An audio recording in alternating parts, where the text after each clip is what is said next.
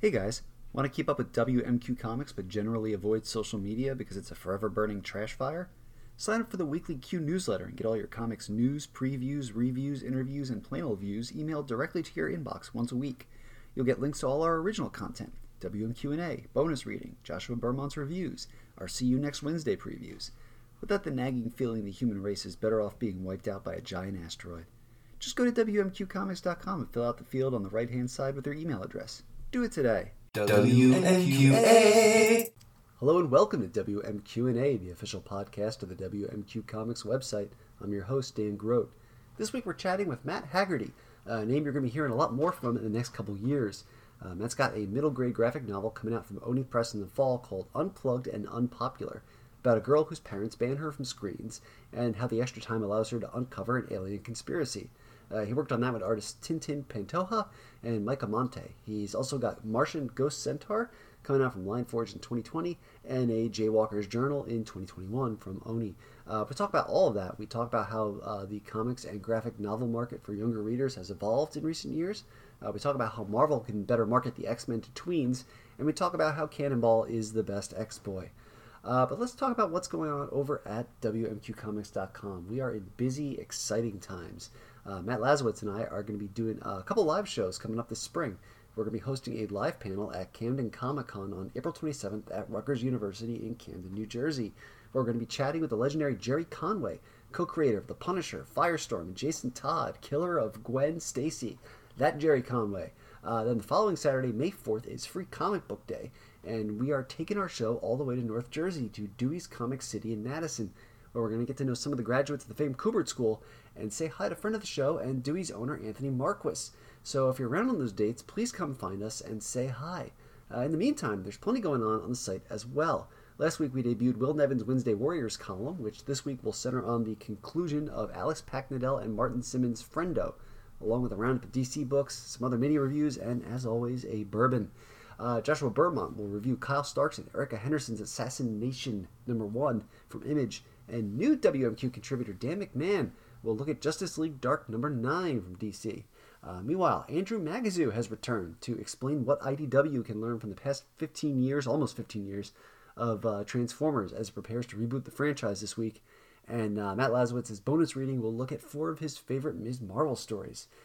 Wow, that is a lot of stuff when I'm looking at it all in one place. But you came here for a podcast, so let's get to that. Here are me and Matt with 2 T's and Matt with 1 T. So, Matt, I'll start with our typical icebreaker question. What comics do you remember reading when you first got into the medium? So definitely right away, I was one of the X-Men, like Jim Lee's X-Men relaunch. That was just huge for me. That was everywhere. And then I got into Image soon after that, not too long after. I liked all the Image stuff.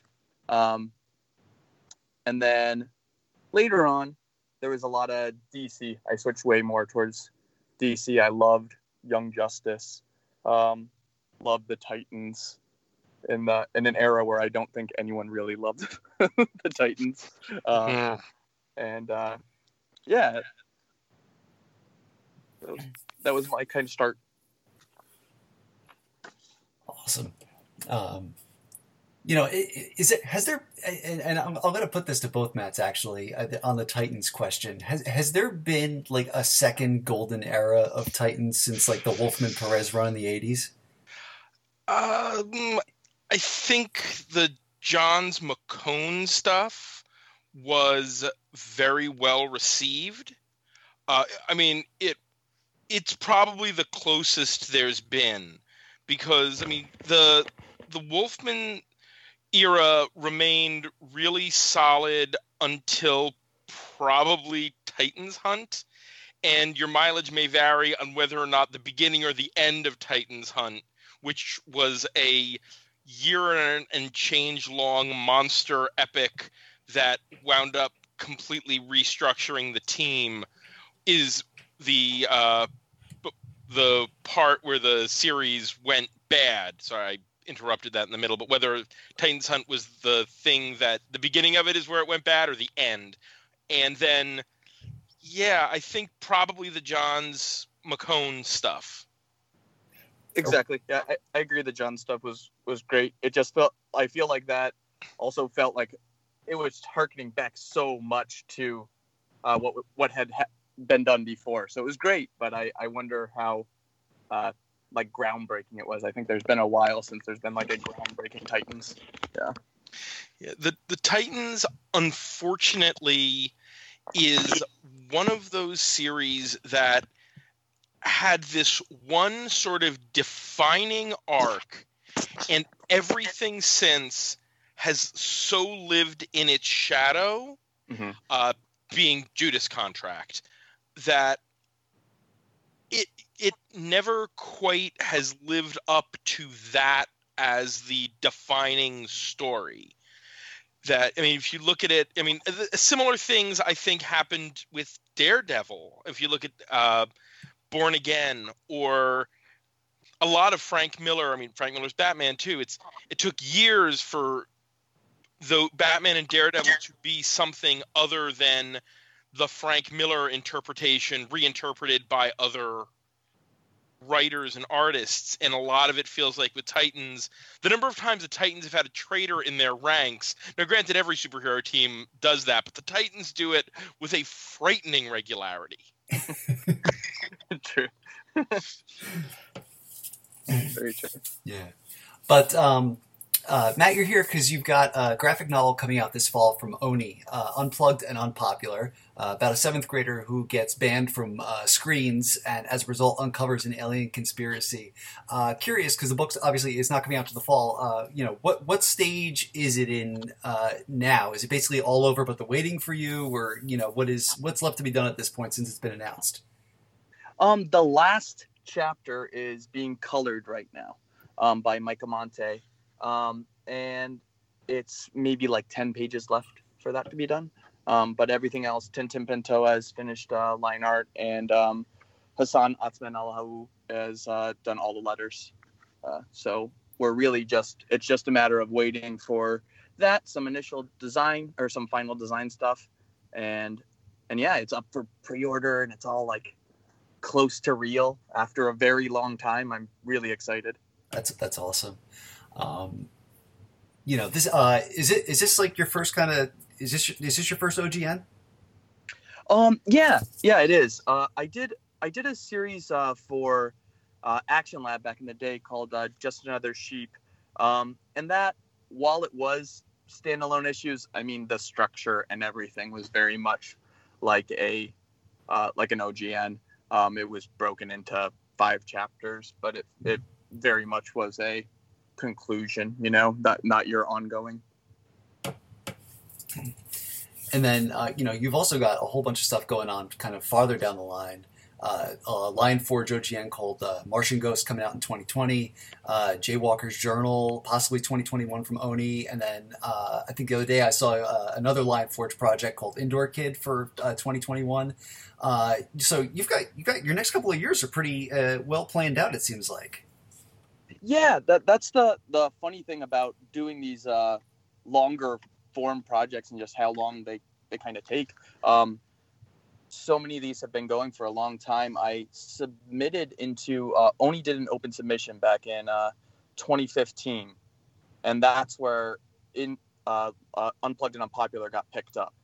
And it's been since then to now for it to be finished. Granted, there was a good period of time that was, them figuring me out and us working on script a little more, but they usually take about like 2.5 years for projects. So it's funny. I'm fully done writing Martian Ghost Centaur, fully done with a Jaywalker's Journal. So it's just waiting on my awesome collaborators to do their parts, their big parts. Yeah.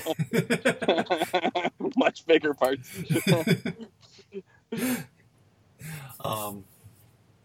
2015. I mean, that's a very long.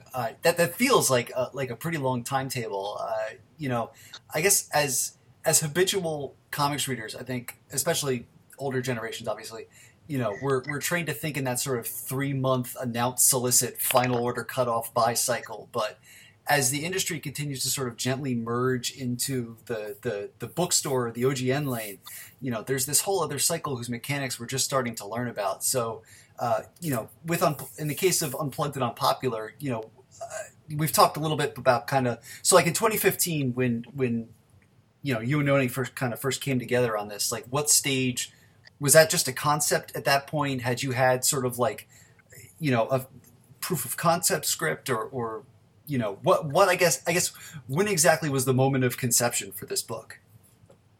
Sure. So when I approached Oni, it was it was a writer only pitch, and it was just I had a log line, I had a outline, and some sample script to kind of show like, hey, I know what I'm doing, like, yeah, maybe,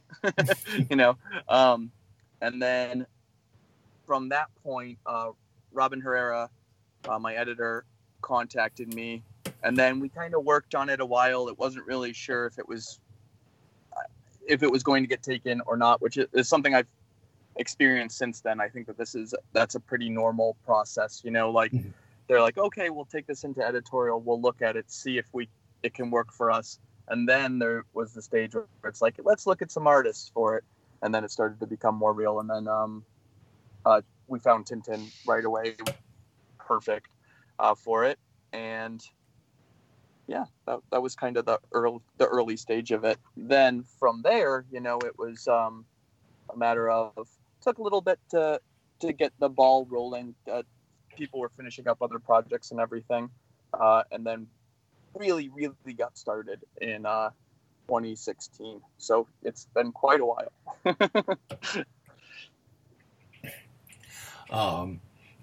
You mentioned kind of working with Oni to find an artist for this book, landing on Tintin. Generally, for all these projects, how have you found yourself, paired with these artists? For actually all of these, it's very different from what I was used to with making shorter comics and pitches before. I always came in with artists. I always had an idea. But for all of these, it's been just me coming in with a concept to these companies and like a pitch, an overview, kind of what I'd like to achieve with the book, who I think it would work for. And then we then talk about artists a little bit later on down the road, who they would like and who I would like. I bring up some names, but really it kind of falls a little more on them. They're open to any suggestion I have, but they come in really knowing like, oh, we think that this artist would be great for this book, and I've yet to disagree. They've all been pretty great, all of the suggestions. So, and in the meantime, you've gotten a little bit into drawing yourself, right? Yeah, I've always drawn. I just I could never, and I don't think I'd ever be able to handle what Tintin or some of my other collaborators are able to do. It's just the pure man hours too. I just don't know. I care for my daughter during the day, and then I bartend at night. I just don't know where on earth I would ever get the time to get my chops up, but I love it. So I do draw a lot, and then when I can, I think one of my big goals coming like in the coming year is to work on some heavily illustrated prose. I think that maybe I could handle. But these 150, 200 page books, I think would be something that I'd have a book coming out in 2025 or 2027, at that point. At 150 pages in an OGN, how many pages is that, like, script wise? About 100 and 150. I try and keep I try and keep pages like sometimes I spill over, and certain books require more, but I try and keep a page per script. That said, there's every once in a while that page that just is insane, and it's you're going from location to location to location and really need to elaborate. But I definitely don't Alan Moore it. I don't have his are beautiful and wonderful to read, but I don't know how many artists would appreciate that, especially from a newbie like myself. it's awesome on Unplugged and Unpopular. You're getting to work with Hassan. I don't know. Have you gotten to read any of his Panel X Panel at all? His magazine. Oh, absolutely. Yeah, I love it. It's so good. When we first mentioned who could possibly let her, and he was in there, I'm like, yes, definitely, because I love Panel X Panel, and I haven't actually seen his YouTube channel. I really gotta get around to it, but I've heard great things too. It's really good. I watched one for he did one about the structure in the first issue of the Seeds, that Dark Horse series, Ann Nocenti and David Aja. It was brilliant. Cool. Yeah, I'll have to look at it. He's such a nice guy, and very, very good at what he does. Yeah. I mean, I certainly don't know him personally at all, but he strikes me as the sort of person who's like the smartest man in whatever room he's in. I think so, yeah. Oh, man. So tell me a little bit about some of these other projects you've got kind of down the line. I'm intrigued by Martian Ghost Centaur because those three words mushed together. Yeah. So I don't think I can talk too much about the overall. Sure. I think that the companies kind of want, especially Oni, with Jaywalker's Journal. Mm-hmm. They want to kind of have me be a little quiet on it. I definitely can talk about the awesome people I'm working on them with. That'd be great. Martian Ghost Centaur is my only YA book that I'm doing currently. Mm-hmm. It's really fun, and I'm working with Steph Mitted, who has done a webcomic called Jet Black that's so good, and we're really excited. It's on the Roar imprint, and it should be early 2020. We're hoping. Then Indoor Kid is the one that just got finalized, and that should be in 2021. That's a middle grade story, and on the Caracal imprint of Lion Forge, and that's with Lisa Dubois, who had done Rugrats, some work on Rugrats before. Okay. That one's, I think I can say it's a sports one, which is really fun for me as someone who's been a fan of sports but is awful at them. So it's kind of fun to genuinely awful. I might be one of the worst athletes in the world, so kind of fun.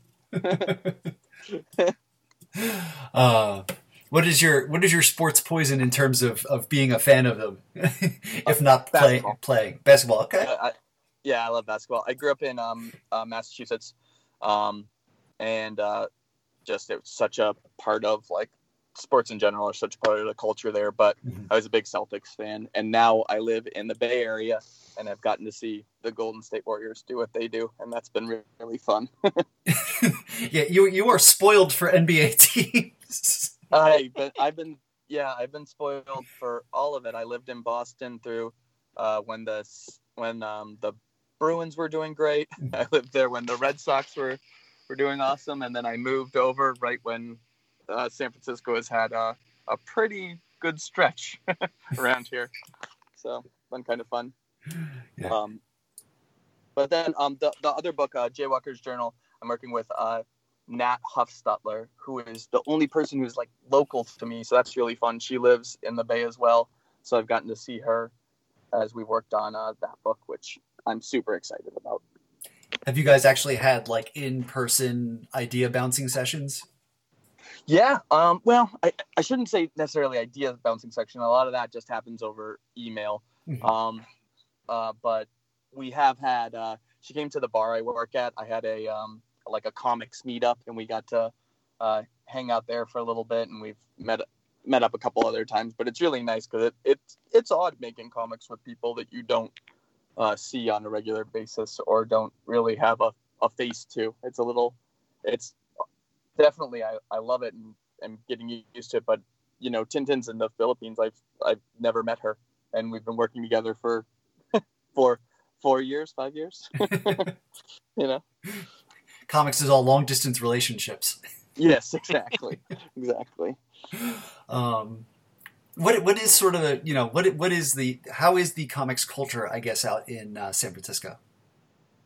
It's good. I think there's less creators than before. I think a lot of cities have this problem, but San Francisco's gotten very, very, very expensive with the tech boom, the kind of second one. And with it, you just see a ton of people, understandably so, moving to slightly more affordable places, which is actually anywhere right now than San Francisco. San Francisco got really bad.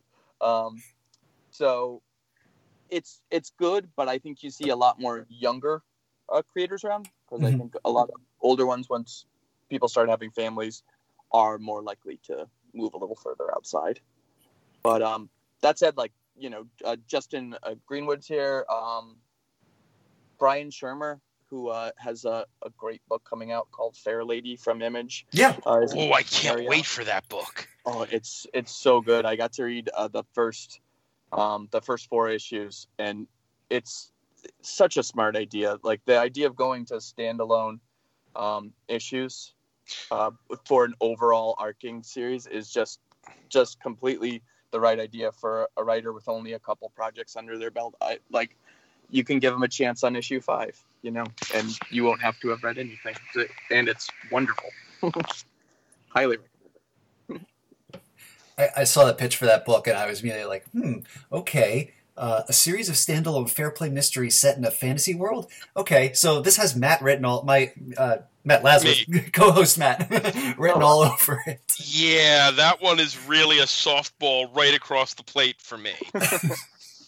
The art is beautiful too.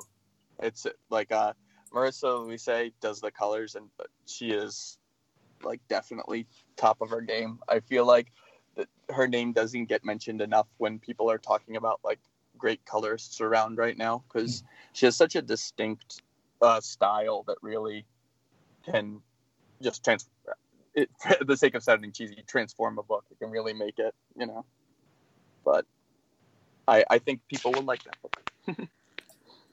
That's great.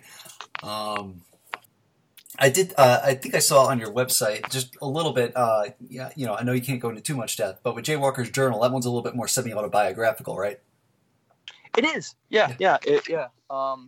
About me when I was in middle school. Yeah, and it has to be a truly semi-autobiographical. I mean, a bunch of it really is true to my middle school experience, but I definitely did the merge 3 friends into one, and there's a villain when there really wasn't a villain. There was people I didn't like, but I wouldn't have called them outright the villains. But you kind of need to make stories a little more dramatic. Certainly. What is it that kind of attracts you to the middle grade YA field in particular? When I first started off, I wasn't doing that really. I wasn't doing too many early reader or kids projects or anything like that. But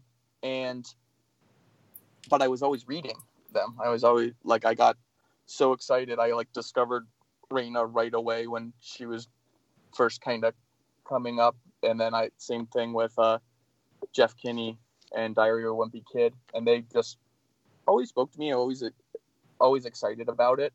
And then once I kind of finally switched out, I feel like I truly found my voice. I'm an eternally happy, smiley person who doesn't really do too much the doom and gloom. And I was trying to write these stories that just weren't me. And once I switched, actually Unplugged and Unpopular was my first ever pitch that I made for for younger readers in any way. And it was oh, wait, this is it. This feels right. Everything just seemed to fall into place. And then, right around that time too, I had my daughter. Well, my wife had my daughter. I was part of it. And then my focus even more switched to that, because the idea of being able to give a book to her and have her understand it at a younger age to maybe teach a lesson. I don't want to I don't want to be one of those like preachy writers, but if something could sneak through, that'd be cool. Some things about how I feel about the world. And then yeah, it was just it just kind of all felt right. It felt like it was the right move. Your daughter, what is she into in terms of reading? Have you introduced her to comics or stuff like that? Yeah, slowly. I'm trying not to like be too. I don't want to push anything on her. Right. I want to let her Certainly be her own person, but she's definitely making me happy with her choices when we're at comic shop. It's always funny what she gravitates towards. She's really now just now getting into DC superhero girls. She's 4, but she actually reads. She really impresses me. She's doing great with that already. So she's always had all sorts of books around and has been very into it. But yeah, she anything that has princesses in it too is a huge hit. So some of those Disney, the Disney comics that IDW has been doing, she's like too. It's probably a couple of years out of the gate or up ahead, but if you've never read it, Jeremy Whitley's Princeless would I be love some. it so Yeah, good. yeah, it's a great book. So back in my comic shop days, that was anytime a parent came in, it's like, my daughter really loved princesses. It's like, well, let me give you the most subversive princess thing I can think of. Yeah, it's so good, and so many good people have worked on that book over the years too, like on different versions of it. He really has found good people to work with. It's a really, really impressive. My favorite story related to Princeless, not necessarily a story within the book itself, but the whole idea that Jeremy had an artist drop out for whatever reason on Raven, and basically that's the origin story for Ted Brandt and Rose Stein. They just threw something together at the last minute to get hired, and now they're doing Crowded on from Image, and they're amazing. Yeah, they are. For sure, yeah, they're great. Yeah. But I think as parents, and specifically as parents who grew up collecting comics, there's definitely challenges in kind of introducing, while certainly not trying to push, kids into the medium. My son, who's 7, loves Spider-Man, and certainly his father and his uncle Matt have fostered his love of comics. But I gotta say, in terms of gotta catch 'em all type collecting, he's all about that dog man. Oh yeah, that's my daughter actually. Raina's above her, but I would say I can't believe how many times she's opened up Ghost and gone through and just read the sound effects, and she just is so drawn to it, so unbelievably drawn to it. And we'll try and read through it, and I she's not really there yet. Sure, yeah. But yeah, it's cool because there's more options than ever, really. Yeah. There's more different flavors, so I think it's going to be. I want her to love comics. If she never, I like superheroes. I have Spider-Man tattooed on me. I like it, but I also I'd say the majority of the comics I read are not superhero. I could probably go 2-3 months without reading one, but it's the genre or the medium, sorry, that I want her to discover, because there's so much creativity and so much that you have to do while reading it that I don't think anything else really does as well. No, absolutely. It comes with its own literacy, and that is one thing that is great about the medium now, is that there are more choices. For people in general, but 10 years ago, 20 years ago, would your daughter have the same amount of choices? Yeah, not at all. Yeah, I'd be like, hey, look, Bone, and it's great. The Bone's unbelievable, but it would have been, pretty much that, right? Oh yeah, I mean, I think it's Reina Telgemeier. That's really kind of where that exploded. Yeah, I think you could. I think other people were doing it at a similar time, but she just skyrocketed. Yeah. Kazu is obviously very, very, very important for it too. He's like the other half of the coin. Absolutely. And Vera Brosgall is kind of only has a couple books under her belt, but I think she's a hugely important part of what's happening with Anya. Anya's Ghost was big, I think, in like letting people maybe think of YA comics a little more seriously. Have you ever read Jimmy Gownley's Amelia Rules? No, I haven't actually. I haven't heard that. There's, I think, 8 volumes. I was reading it initially when he was doing it in floppies, and about halfway through the series, it switched to OGN only. I think they're out from Scholastic nowadays. Do not quote me on that, but it's very slice of life. Girl's parents split up. She and her mom go to live in a small town, and she makes new friends. And it's, she's a tween. It's real. It was really solid, and the single issues were coming out probably in the early 2000s, so before the medium or the genre, the YA genre broke big.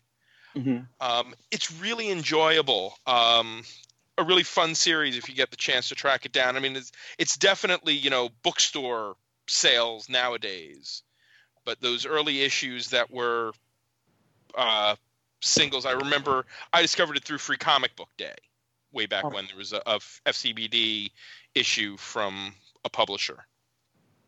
Yeah, I'll have to check it out. Luckily, I have a lot of very, very good comic shops around here, so I'll find it for sure. That's cool.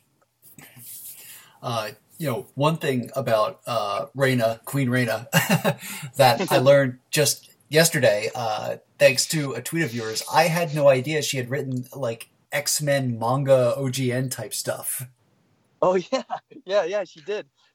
There was like I don't know why it was abandoned. It was really fun, but she wrote some X-Men manga that was like maybe in, I want to say like 2005 or so. So before her name had like the weight it does now. But there was never a second volume. They just did one. It was like Iceman and Pirate. It's really, really fun. It's a fun book. But in that tweet, what I was kind of saying is, man, I wish that they would do some X-Men in the middle grade space. And I don't know if they will. I had some people explain very clearly why it wouldn't make sense to them and for Marvel to do it, but I wish they would. That leaves me scratching my head. I don't get why that. I mean, I guess if it was explained clearly to you, but I haven't read those tweets. But I just don't see it. I don't see a lose in that situation for them.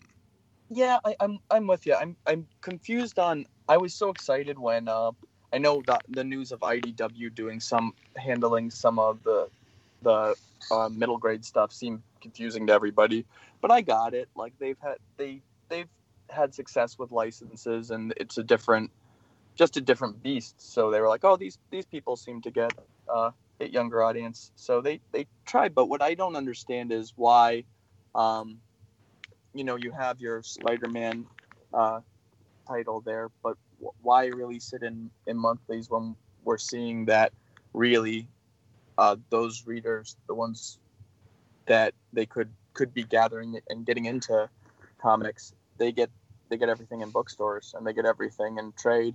That's it for them, is like that graphic novel format. So, and X-Men's just a no-brainer. 13-year-olds 13-year-olds who get powers at puberty, and like it's all about, you know, acceptance and a world that doesn't understand you. I couldn't think of anything that's more prime for middle grade.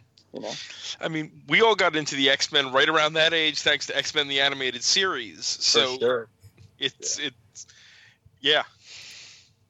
And there's no series right now. There's no X-Men Evolution. There's no anything. You know, there's like a break in it. Maybe that will change with this weird Ultra company that's happening with Fox. We'll see. I mean, I have to believe that, you know, in the, I don't know, however many years that Disney and Fox were negotiating, all this, whatever expansion of the brand there was, just kind of got held hostage. And you see that now with the movies and with what's, you know, how many times are they going to push back New Mutants, et cetera? You know, like if this was a non-factor, I have to imagine that at some point, I don't know, we have to see what DC Ink and DC Zoom do, but if they prove to be successes, you know, maybe Marvel looks at that and says, oh, yeah, I guess we should be doing this. You know. Yeah, I think they'll be the test market, because if Raven seems to me to be one of the ones that looks more standouty. Maybe it's the Titans thing, but I seem to be seeing that a lot. If a hit or two comes out of it, I couldn't imagine it would make sense for them to just try that format a little bit. But hopefully they'll put the artists' names next to the writers' names, because that's really an odd move on DC's behalf. Yeah, that does seem tricky. I mean, the graphic novels that show up in the bookstores, I mean, just they all have both names. I think that strikes me almost as corporate mind speak. That's the people who don't get how important it is to have both names and how important the whole package is. And how many books people buy because of the artist, you know? That's just kind of goofy. It's like many books I buy because of the artist, and it's like, oh, it's nice that person's writing it, but it's like I want to see what that artist is doing. So yeah, it's kind of interesting, the decision. I'm sure there was lots of board meetings about it. I mean, it's also funny in an age where it's like it's a no-brainer to put colorists and letters on the covers of books now. Like we're starting to get more people to respect sort of every step in the process. Mm-hmm. So, but you know, there was one thing in the replies to that Twitter conversation where I think you had said you'd write one of those X-Men OGNs if you could do Cannonball, which is a very easy way to get on the short list of my favorite people ever. Oh, nice. Yeah, I love Cannonball. Like I can say my pitch already because I don't think anyone's ever gonna let me do it. But basically, if I could do a story with you know, Sam and his whole family in their kind of early beginnings in a town, I just feel there's so many fun stories that could be told with like a almost Lemire lens on it. I don't know. It would be fun. That'd be really fun. But yeah, I've always loved Cannonball. He's just so visually fun too. The thing about Sam for me is that like he's not a character a ton of people know how to write well, because people forget that he is his generation's Cyclops. Yes. Yeah. Exactly. Yeah. I think I also am an unabashed fan of Cannonball. I think he's fascinating because this is a guy who was mentored by Xavier, by Magneto, and by Cable. He has seen that mutant paradigm from every angle. Yeah, that's really interesting. I never thought about that, actually. He's trained under all of them. That's so cool.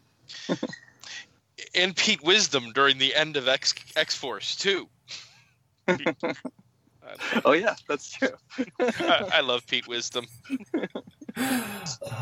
But yeah, I mean, and that's the thing. Like during the '90s, when they finally promoted him to the X-Men, he went back to being like the hayseed rookie, and like barely had any plot lines until that one time he fought Gladiator. Like that was Yeah, his one contribution for, I don't know, with like a 3-year period. yeah, they went very one note with him during that. He had real cool hair. Very 90s. That Joe Mad hair, man. Yeah.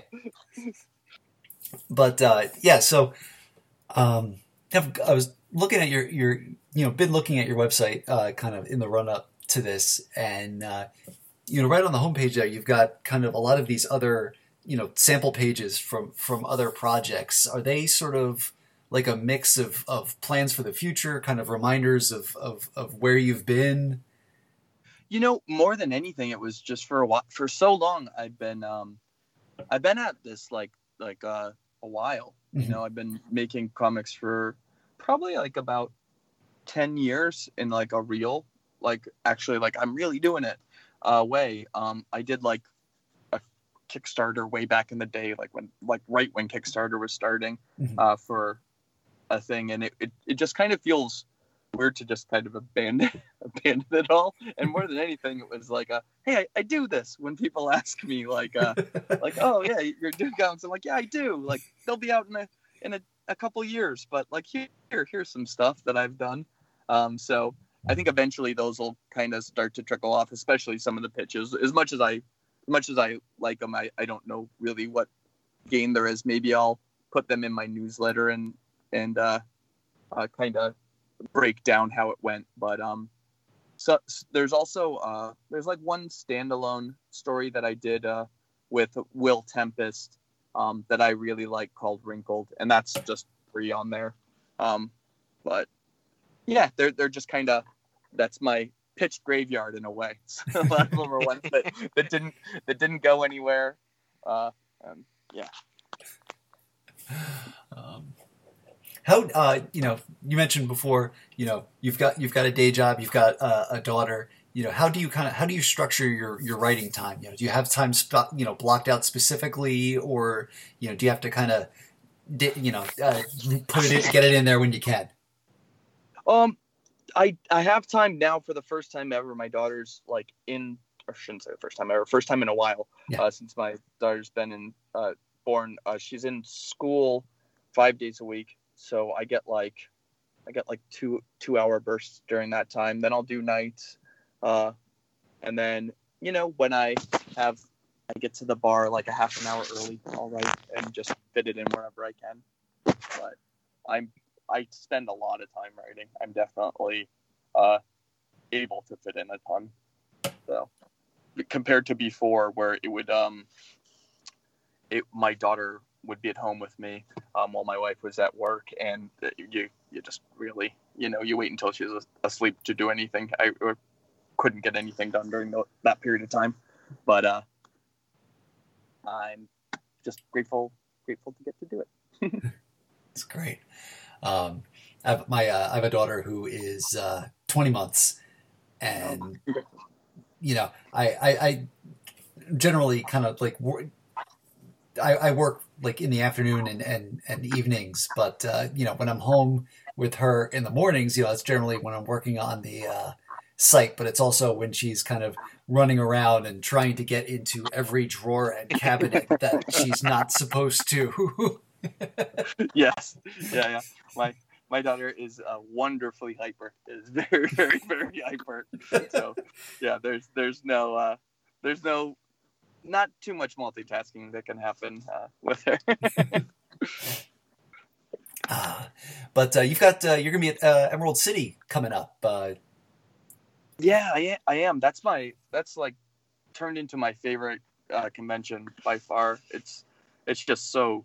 I mean, I haven't been to a ton, but I love it there. The Artist Alley is just full of the best people, and then I'm going just purely for fun. I mean, I'll be talking with Oni will be there, and I'll be talking with some other people that I'm working on books with. But besides that, I have no real plans. I'm not going to be behind a table. I just get to kind of enjoy it, which I'm really looking forward to. It's fantastic. Emerald City is kind of like, it's like my bucket list show. Like I can't, like every year I'm like, I'll get there. Just because of the size of that artist alley and like the caliber of the talent out there. It's amazing. Yeah, it's really like some of the best people are there every year.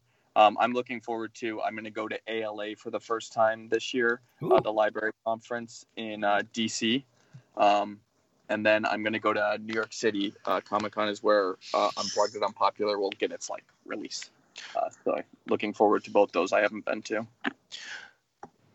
Matt, you sound like you're winding up to say something. No. Okay. Those are the sounds that I picture, that I make when I remember the last time I was at New York Comic Con and those crowds. You know, I went on the Friday last year, and it was not that bad. And I think being in the artist alley in the morning was good because I got to walk around and actually like say hi to people, which I look forward to doing again this year. So I will have to make sure to say hello. Oh yeah, we'll have to catch up. That'd be cool. Do you guys go to San Diego? Have you ever been to San Diego? No, haven't been. No, I again, crowds are not my friend. Oh, then that is really not the show. Yeah, that's it is just very, very crowded. But I know a lot of people in creators will give it some gruff because it's transformed into something else. But what a fun show! It's the whole entire town is taken over by it. It's really, really a neat one. A couple years ago, a conference for my day job was in San Diego, and I was like, wait, is that it's like, oh, it's the week after. Oh, no. I was like, okay, I can see why probably the hotel rates are real cheap the week after Comic-Con. So it's like, that's how you can get 2,000 theater IT professionals in one hotel. But, oof.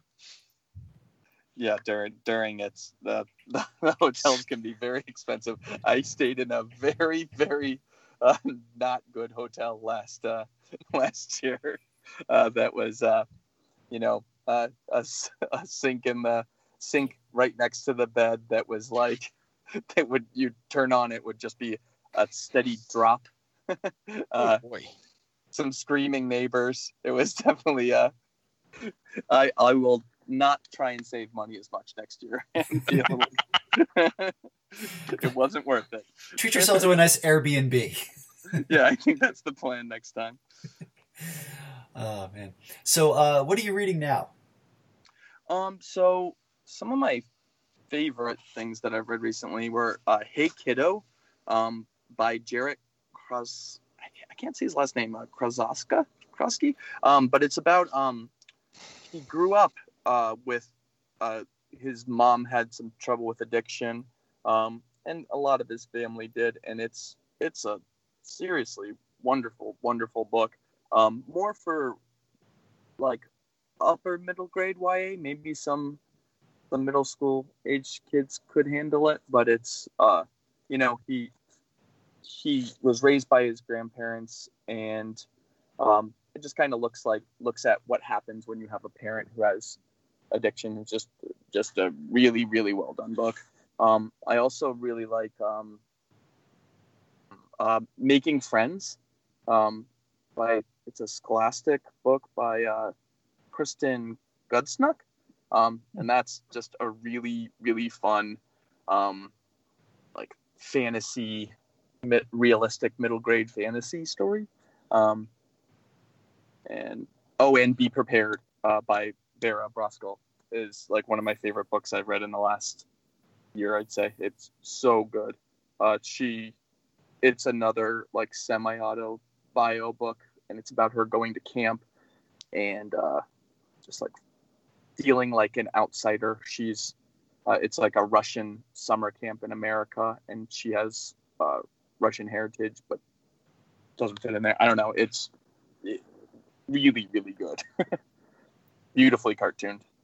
Well, Matt, as we are wrapping up, how can people follow you online if you, in fact, wish to be followed? Oh, sure. It definitely wish to be followed. I want people to read my books. So my name is Matt Haggerty, but it's spelled MAT HEAGERTY.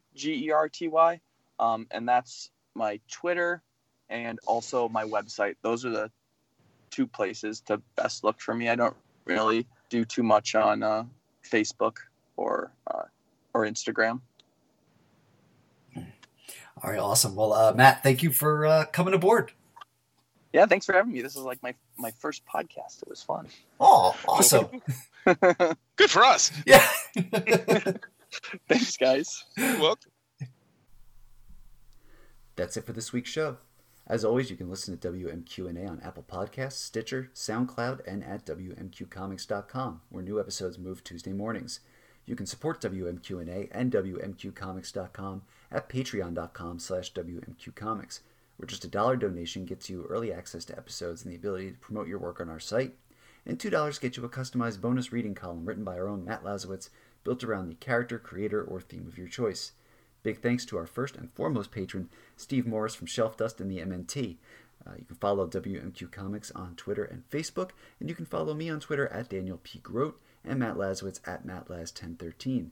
Not a fan of social media? Sign up for our weekly Q newsletter, which gives you the best of WMQ every week in your inbox. Finally, and most importantly, check out WMQcomics.com for all your comics news, previews, reviews, interviews, and panel views, and we'll see you next time. WMQA.